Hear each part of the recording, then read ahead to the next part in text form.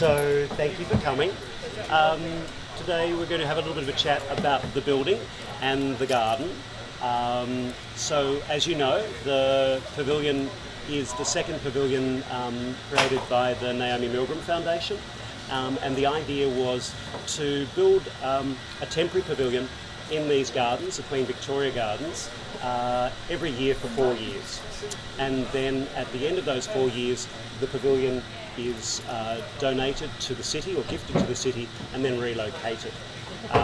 So the architect has the challenge not only of building something which is temporary, but also permanent and can be demounted. And of course then the challenge for the builder is to build it. So Tony is company, Kane Construction, built the pavilion. So Tony, yes. what was the hardest thing? I think the hardest thing, I guess, was really... Can we hear? Yeah, I'll move Come in closer. It's an intimate salon.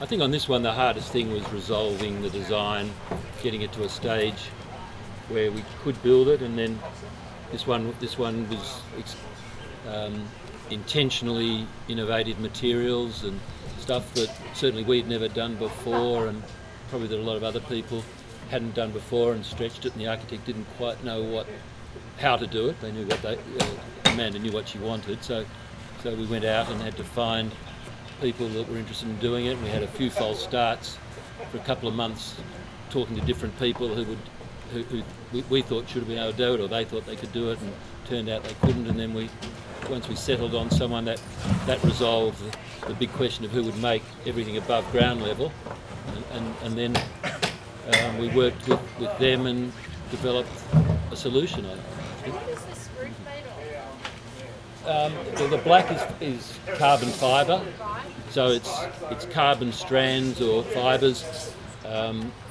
set in resin. So the clear is resin, the same as what you use with surfboards, and the black fibres are just laid in it. So it's all clear resin. It's got clear glass fibres in the clear area or the opaque area. So it's just straight, really, pretty much fiberglass. And I think, and the black ribs are carbon fibre in black resin. And so I suppose the difference in the first architect was a fellow called Sean Godsill, and so he was really using, to some extent, technology or designs that he had perfected over many years, which was using steel and perforated aluminium, and then had hydraulic arms which the walls of the building all opened up. This one, Amanda, who did this design, really did want to sort of try something new, and so her concept was for a canopy or a man-made canopy, like a tree canopy, and so she wanted to then think about how she could make something which was very thin. So these are like 4mm thick resin petals, and when she was here the first time, we went to see an engineering company called Arup, who are a major international engineering company, and they talked to Kane and found a company in Brisbane who did a lot of work in sort of working with artists, but also working in shipbuilding. So that's why they were good with resins. They were also good with wind, or thinking about how they can make things thin. Wondering how it's, because if you could imagine big wind, you'd lift the whole thing up. Yeah, it's bolted. So underneath this, we've got a grid of concrete footings that we put in for the Sean Godsill pavilion, and they were putting there. And then we said to the designers, whatever shape you make it, it's got to fit there. So the set out of this was turned around on an angle to the Godsill one, and that, but in most cases we land on those footings with these columns, and then the ones on the perimeter are beyond that area, and we've got steel screw piles in that we remove at the end of this, so they can be unscrewed and taken away, just for the perimeter. And then there's a steel frame which supports the. Well, I suppose it's sort of that's what the wooden flooring sits on. Yeah. So the wooden framing and these columns actually land on a steel grid that's in this orientation, and then there's little stub columns from the steel down onto the concrete footing. So there's 1, 2, 3, 4 layers below this, and then which is pretty handy because then all the services. So slimline, but you can imagine if it wasn't anchored. Yes, no, we're sort of cheap. Well, we dig this out, move the dirt from here, take it away, put this in, and then bring the dirt around. It sort of works quite well with to sort of make. Because there's really quite. There was almost like a metre fall, wasn't there, in the land? There's from here. Yeah, it's about a metre, a bit over a metre. And the idea was that this was a platform. So this is. I'm not allowed to say compromised. I use that to someone yesterday, and I got accused. I'm not allowed to compromise, but it's really cut and fill. So we're digging in a bit at this end, and then when we take this out, and in February we put it back, and it's just an even grade across the site when the grass gets reinstated. So there's a lot of work underneath to make it look effortless above. And one of the things which is quite nice, some of you may know that the reason that the pavilion is here twofold.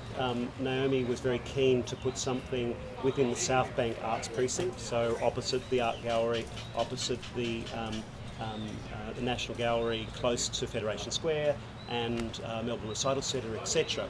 But also these gardens were particularly interesting to her because in the late 80s and early 90s, the director of the then Melbourne Festival, a fellow called John Truscott, did a project called Botanica, which was much loved by Melbourne. And it was a project that John worked on with Paul when Paul was younger, a lot younger. So do you want to talk a little bit about Botanica? The late 80s. Well, Botanica was part of the Melbourne Festival, like you said, and John Truscott came to me when I was a baby and said, we want to show horticulture off as an art form. And we'd had the garden show in the Carlton Gardens for quite a long time, but that was more a product-driven show. He wanted to actually show beautiful horticulture and how you could use it as an art form. So we set up Botanica just past the Palms, between the Palms and St Kilda Road, and we had to put it on scaffolding. In those days we weren't allowed to touch the grass. The grass was sacrosanct, so we didn't touch the grass. We created this great big level platform, and we did that for 5 Botanicas in a row. We had all different types of gardens over a 5-year period that was linked back into the festival. So how wide were the gardens? I think they were like 30 or 40 metres wide. So they started on the footpath and went right back to the Palms. So we took in all that space. So they were quite big. It was huge, and it was a big sort of bumping exercise, huge exercise to get them in. And so one of the things with that was because these gardens were made as a memorial to Queen Victoria, they were sort of created under an Act of Parliament. So the Act of Parliament said that there could never be anything built on the site. So Truscott had to get an Act of Parliament. You had to get 2 Acts of Parliament. 2 Acts of Parliament. One to put Botanica here and one to charge admission to put people. You weren't allowed to charge admission on this site, so you had to get 2 Acts of Parliament. So we didn't make life quite as difficult. We only got an Act of Parliament to say that we could put it here temporarily, and we have a lease on the land for 4 years to be able to put something up. And I think it's quite nice because it says that it's a building that has a cultural role and contributes to the cultural life of Melbourne. But then, of course, one of the challenges for Tony is that we only have 6 months to build it, and it's up for 4 months. We have 6 months on the site, so it's up for 4 and a bit months, and you have to take it down and put it up in the rest of the time. Do we know where it's going this time, or is that still a surprise? It's probably going to go down to the bottom of the Collins Street, so down near the ANZ building. Yeah, into a park down there. Okay, so because it's got longevity, these Yep. they look so Let's hope. fine. Let's hope. Oh yes, sorry. Yes. They've got the carbon. A Lifetime. lifetime. Unlike the flowers. Oh, that's so they'll die and you have to replant them. No, they survive. They survive. They're They're perennials. They survive through. With attention. We'll move them with it then. Oh, that's good to know. So that's one of the challenges. We know. We have one. Have one each. We'll have one each. thought Well, we of did it. ask, someone came, when a council came to us, St Kilda indeed said, what were we doing with it, or could we have it? And said no, because it's been given to the City of Melbourne. And they said, oh, well, would they build another one? And the architect wasn't interested. No. She'd done it once. Done it once. She doesn't do She didn't things want to do it twice. again. That's a shame. So it is really beautiful. Yeah.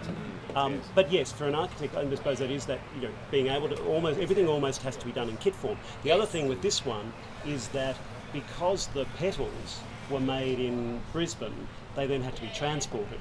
And so the big petals are like 5 metres across. So to get them here, they had to be made in 3 parts. The single ones were small enough to go onto a truck, but the large ones couldn't go on a truck.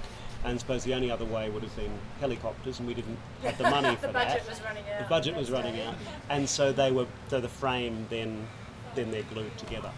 But yeah, there's a film.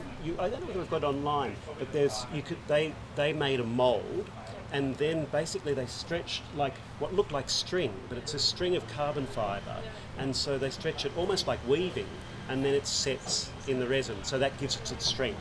And just the carbon fibre won't rust, is it? No, it's not. It's a fibre, not a metal. So it won't rust, and it's set in. It does make other things rust. Yeah, and Does it? yeah, Any metal that touches it rusts. and it's set within the sandwich of the clear resin. So when they lay it, they have a casting table, and they have a little edge the shape of and they're working at about this height.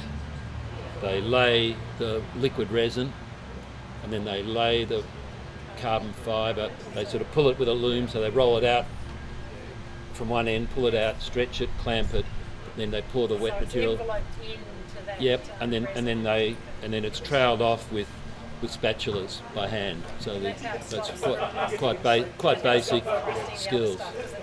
Yeah, it's enclosed. And I don't think we've got any metal in there. When we did all the LED stuff, we avoided any bolts. You What just was glued the everything. bolts? They're carbon fibre too. So But any metal, we would have had to treat with a special black knife or something. I think carbon fibre is what airplane wings are made out of. the new ones, Okay, yeah, so that's how strong it is. 787. So No, it's but I'm light now and worried strong. about the other metal. It's down the bottom. Have you got the carbon No, fibre? we've got isolation. So, What it's lined up against. well, in theory, where the carbon fibre hits the steel here, so the black circle is steel that you drop into, and there's a rubber plastic washer between the two to isolate it, which should stop the connection between the two and so on. And Amanda was sort of keen for them to move. Yeah, we should experiment. The outer ones do move, because they were supposed to move in the wind. They do break if it's a strong wind. They do. Yeah, they. But Well, how much wind? That was the dilemma when we were designing it and working on it. Was you want it to sway in the wind, which means it sways in 1 mile an hour wind, and it blows away in 50 kilometre an hour wind. So there was a lot of debate about sort of what wind you were actually designing to, and then progressively as the design sort of evolved, the larger ones became interconnected with each other, and that concept we needed to overlap them so that it was a roof without too many holes for rain. Yes. And the more we joined it together, the more rigid it became. So But they're all like it's really 3 years. Oh, it's wow. really quite rigid. does. You can get it going, but it's so. I Maybe mean, it's we've had some 100-kilometre-hour winds since it's been up, and the outer ones sway beautifully. So if you want to see it the way it was intended, come when there's a gale. And just talking about moving in the wind, we use the Verbena bonarensis, which is the flower that's coming up. You can see because that moves the same way as the petals do in the wind.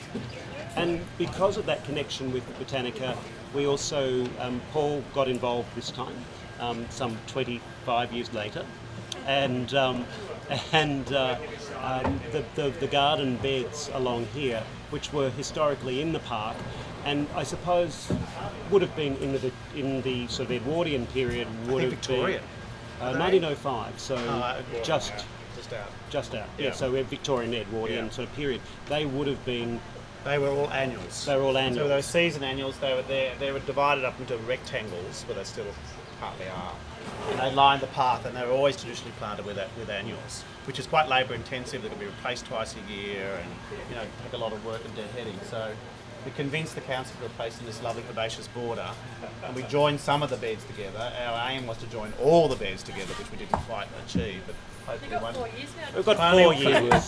Got 4 years. So Andrew, you yes, help me? year one we planted herbaceous borders. We extended the borders. We did, yeah. We joined some of them together too because Paul was keen to get the volume. Yeah. We wanted to get them to go to the pathway and not be surrounded by grass, but we struggled with that one and didn't win that battle, but there's still time. Amanda also with the design was very keen for this pavilion to sort of move into the garden and be part of the garden, and so part of the design were garden beds, and so Paul then introduced the salvia. The salvia and amorosa, which we've got in the garden bed, so it sort of carries it through. And then the verbena to sort of emulate the petals. And what are they called? Verbena. Yeah. I mean, I think that's the difference between the Sean God's What are the cauliflowers? Verbena bonarensis. They're the verbena. Yeah. And then this year, the other advance was that the hammer thrower, or what's called Wayfarer, the funny statue of the man throwing the ball, it previously had some rather unpleasant jade plants, yeah. and Cactus in the moat. cactus in the moat, and what was the other one? Sacred bamboo, Oh, yeah, Nandina. Nandina domestica. That's all you Yeah. saw was the Yeah. And so this year we've got the moat back, the water irises in there, salvia The and rosemary. Yeah. So gradually we're improving the garden. We're slowly getting there. And Angie and lot Angie and the Scanlon Foundation very kindly have helped us with those plantings. So thank you, Angie. 4 years to go. Yes, did you know it was 4 years? And your friend Martin Foley wants it to be 6. Well, he might have to pop up. So at least I've got for him too. So I should also introduce Sam Redston, and Sam also worked on the project. And what was nice with the project was obviously it was a British architect, but we really wanted there to be a connection with, with Australia. So, and Amanda is also as an architect really enjoys collaborating with people. So she really enjoyed meeting Paul. Paul visited her studio and they talked about what they would do with a planning point of view. Kane Construction, we had meetings virtually every 2 weeks via Skype. conference, Skype, Yep. with the engineers and here and there and the architectural team. Sam Redston, who manages the project and keeps it looking beautiful, also was involved from a technical point of view in how we would do sound.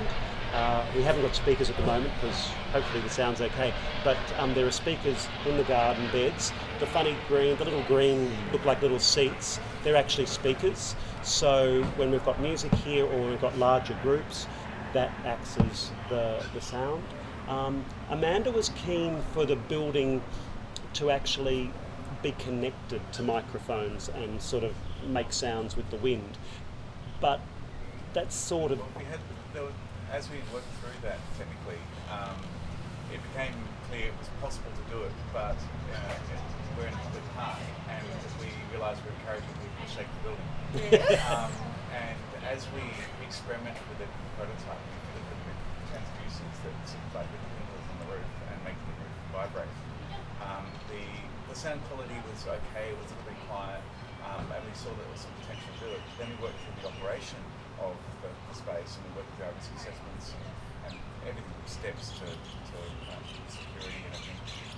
It became clear that actually it was the wrong thing to ask people to do, to give them a cause to shake the building. And perhaps climate. They had that at the Biennale this year, Yep. I think Danish people, and they had the sound, you walked underneath it and it reverberated and made that sort of... And so I think in certain circumstances it'll be wonderful. Yes, exactly. But That was an enclosed building. that's right, and it's very that's different where than here. that was one of those few times, I hope it was a few times, where there was a constraint like that. But in a different way, the same course with Paul's Gardens has changed the whole dynamic for our operational team. So we have to water the garden every single day, and the grass doesn't lie. Ben, say that nicely. it's a pleasure. Well, between Robert weeding and pruning. If you miss a day or two, the grass goes yellow. The grass goes yellow, But we used to have sprinklers last year. All that was done by gardens, and we had our building, and there was less integration between us and the garden management. We all got to know each other last year. And so this year we went into it hand in hand, and we said, please don't put your sprinklers anywhere near the building, because they always come on at the wrong time. They flood the place, and we promise to water it, so we've got to look after the flowers anyway. And that's become, it's woven us into the park life. It's been really good. But I think that's what Amanda wanted to happen. Like, you know, Sean's was very sort of cubist and shut out the garden, whereas Amanda wanted to bring the garden right into the structure. So yeah. Very much And I think what's lovely about the building is it's as a piece of architecture. A lot of architecture is a graphic, or just is, you know, you get the impression of what the building is, and it's built to be photographed from the outside. This you have to come into to really experience the building, because from the outside it almost disappears. It's just the floor, the poles and the roof. And then when you get in, you sort of get all this lovely patterning. And at night it's lit, and that was another project that Sam worked on. Amanda was keen for the building to have another life. So yes, it responds to the light and how the light changes, but at night when it got dark, that there would be a lighting program for it. And so Sam came up with these sort of LED halos. Yeah, the initial design from ALA referred to a halo, but it was a very high-tech device with the solar panels on the top that would charge the battery and the whole thing, and it looked beautiful in the room. And as we started working out how to make it, it's like, actually you can't fit that there, then that pin can't go through, and we had fibre optics, and we experimented with all of that. It was quite a fun process to get some fibre optics, and some of it, when you break it and shatter the fibre optic, can be very beautiful, but we just couldn't get enough light to hit it bright enough. We don't have much power here either. But from that starting point, we worked with Blue Bottle, a local lighting design firm, to help us create, after a lot of work, a very simple solution. We looked at lots of complicated solutions. We've got full colour changing LED, we could have run video ripples to the whole thing. And when we experimented with that with the prototype, it became clear that wasn't at all what we wanted in design. Instead, we had Alex Baldwin here from ALA, and we showed him colour, we showed him white, and white looked better. And so we ended up with these things that we call halos. That sort of language came in early as we were trying to collaborate over the phone. Just rings of LED light that's on top of every single pole, and each one's individually controllable, each pole, so we can pulse through. And then some spotlights on the poles on the side, just to splash some colour across. And these discs take light, a bit like you might see actually. Yeah, so you can't see that, and all these things, like we had to fit, like by the time lighting's been talked about, all the dimensions were set, and we had to fit a gap like this, which is the smallest gap, at the smallest size they could slice the acrylic to make the waterproof enclosure. And we had to fit on the top plate of this disc, so it couldn't be any bigger than that black circular element at the top, the capital element, so that it didn't look like it was coming out. And so then, we worried whether it had enough light and so on. You can read at night when they're on full. So, but the light across the top, the coloured floodlights, that gets absorbed by the petals. So at the beginning of the sunset ritual, when the sun's just gone down, you see an orange glow through the roof, and you get a sense of it. The music's beautiful. The music's going for it straight away. A percussion piece is quite lovely. And then over the 22 minutes it runs, it's called the gloaming. Over that period of the gloaming period, as it goes from sunset into dusk, the lights take over, and then they get left in state late in the evening. But by the end of that gloaming piece, all the petals are taking light really, really well, because the sun's finally ebbed away. So they take light beautifully, incredibly. So yes, so every night at sunset you can come and see that. And that was also, Naomi commissioned a percussion group called Speak Percussion, who did this piece of percussion piece, which went, and then the lighting was done with it. So hopefully John Truscott would like the theatrical qualities of the building, and the horticultural part. Yeah.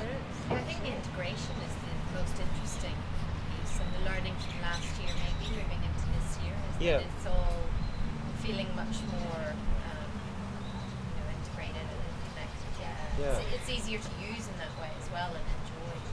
Yes, although of course Amanda said to Naomi, "Oh, well, I'm not." Well, it was obvious there were no walls, so then of course, this is as a visitor to Melbourne, you know that this weather is always like this. Unfortunately, Amanda's been to Melbourne 3 times and she's never seen rain. Well, no, we never see rain in Melbourne anyway. For the launch, it was 36 degrees or something. We're incredibly lucky. Yes. But there are no walls. So in terms of a wet weather contingency, Blankets. there are blankets and there are ponchos, but there is not much else because you can't do anything else. So but in some respects, it is what it is. It's a building which is in a garden. It's like a bandstand. It is something that it's not air conditioned. It's not hermetically sealed. So you respond to it. You have to wear a jumper or a cardigan or not come. So should we have a little wander in the garden? Would you like to have a little walk and show us some of the other plants? Or are there any other questions before we go? What was the most challenging part? I think we sort of solved most of the challenges along the way, progressively. So it's sort of nothing bottlenecked is what one big challenge that held us. I think communicating with London was probably the most challenging part ongoing. Just the process. I mean, I think the process of this was harder to get there, and it was a bit hit and miss at times, knowing what they wanted. And I think we sort of it was certainly harder for not having face-to-face contact from early in the beginning. And I think we did a lot of we tried to use a lot of Skype, and it was always audio only. We never quite got video working, so we never actually knew who we were talking to in London until they turned up when we'd made it. And so that was a bit of a surprise to both of us. They were smaller and nicer than we thought. And I think that so I think when you're sort of trying to work together with people and build something that they've got in their head, and there was a lot of drawing and modelling and 3D modelling, and that all sort of worked very well. But we'd draw something and they'd draw something, and we could all see what it was. But 2 weeks later, we hadn't quite got to the point of what we were trying to express, and we spent a lot of time on this. The one requirement was that it is a building, and buildings are about enclosure. The walls weren't going to be enclosed, but it had to have a roof. And this was originally not going to be a roof; it was going to be a series of leaves.